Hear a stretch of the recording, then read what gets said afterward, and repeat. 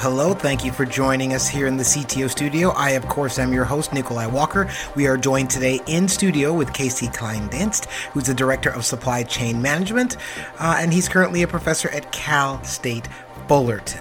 And so, Casey, I want to dive right in straight away this time and ask you, what do you think is the first step in managing expectations? Is it finding out what the other person knows and does not know? Well, that's always the case. Know who your audience is, right? Know how they process, know how they communicate, how they like to communicate. We both agreed that there's great benefit in bringing on fixing a ticket or making an improvement. There's benefit, and so we sell that benefit, but we have to be realistic about the exact value and then the exact cost and the exact time.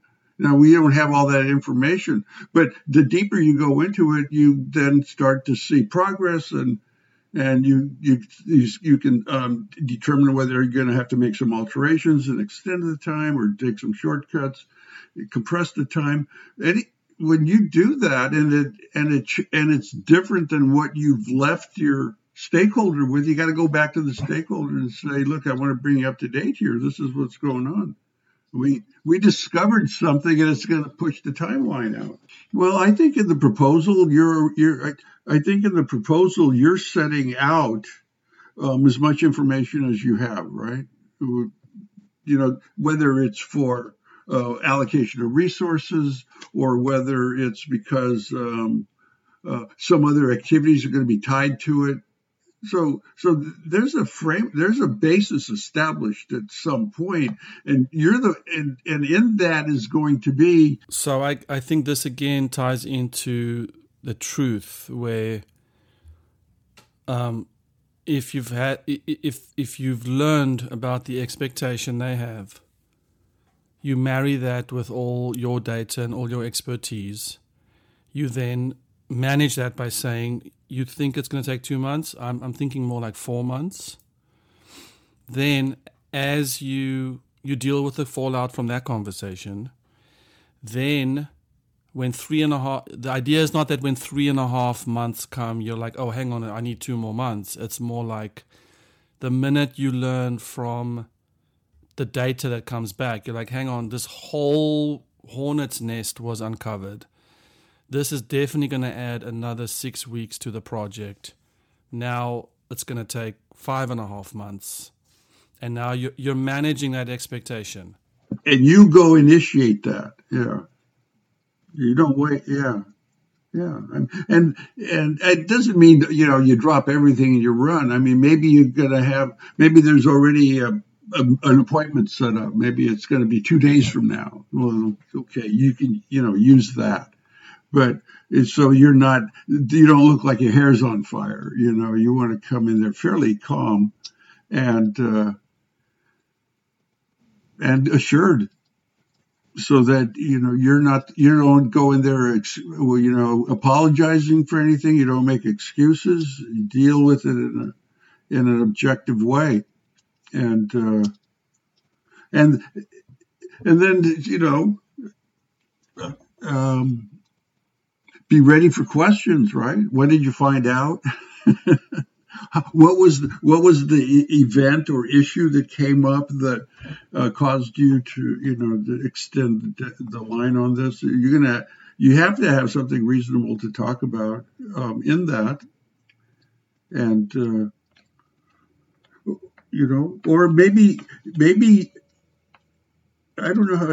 I keep thinking of project management as the same thing, like when Six Flags decides to build a new thrill ride at one of their theme parks, Six Flags Magic Mountain, and so they're gonna market this and promote this new thrill ride far in advance of opening day, and so they have to excavate the ground to build a foundation that might go 100 feet deep.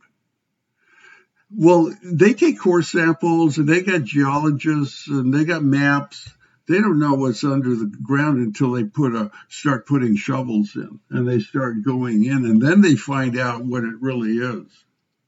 So this is how business works, and your business works the same way. But it doesn't stop them from setting schedules and knowing what the limits are, what the parameters are. I can't imagine launching any job without having an end date established. That's why I said early on, I said, tell them how much time they have. If you don't, it will go on and on and on and on. And if you do, then you now have something that everyone knows what the expectation is. So just for clarity, managing expectations is not making promises, right? So if I say, what is your expectation? And they say, our expectation is that this new version will be launched in 2 months. Maybe they don't meet it. But maybe they get a lot closer to it than if they didn't have anything at all, because they're, picking their nose. That's what's going on. You have to give the mind a target when it's, when I have to get this done, because it's labor. And yes, they find out once they start digging into the ground, they find out what they really have. But it doesn't mean that they aren't expected to get through that.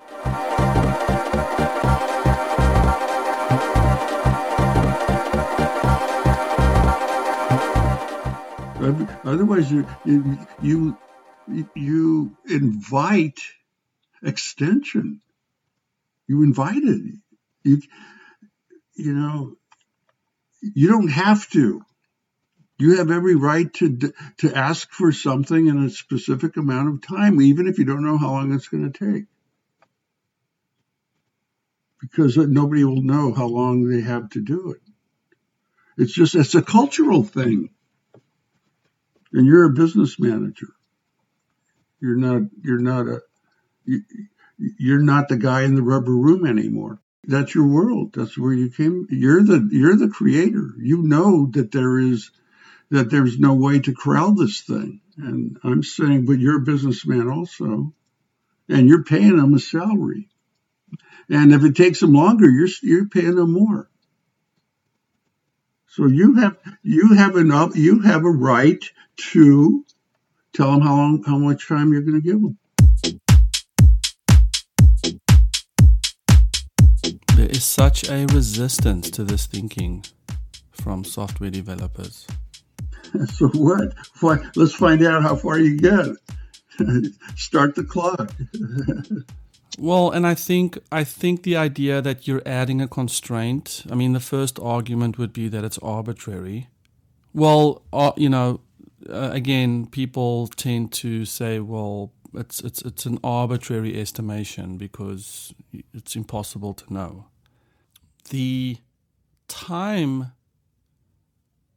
sets an expectation that can be managed. If there is no time, there's just an expectation of completion. Well, then when is anything complete? And their job is to manage your expectations. They got to talk you into why it's taking longer. You better be a good excuse, because I don't want to hear it. Creative guy, I don't want to hear it. This is a business. This is a business. Get to work. We're burning daylight. Yeah. This isn't a hobby anymore. And hobbies can take forever.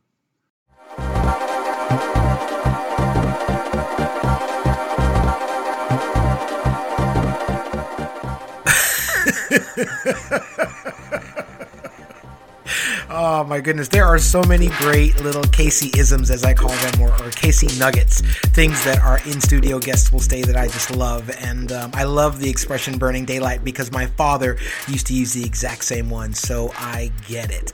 I do want to thank our guest, Casey Kleindentz. He's the Director of Supply Chain Management. He also was Etienne's boss, and he is currently a professor at Cal State Fullerton. Now, this particular episode we're going to divide into 2 parts, so the next episode after this will be the second part to this, so you can get more of those Casey-isms and Casey nuggets. Now, if you would please go check out his LinkedIn, that would be appreciated. Also, if you would please go check out 7ctos.com. And as always, please subscribe to the podcast here in iTunes. We will see you next time with part 2 of this episode, Managing Expectations.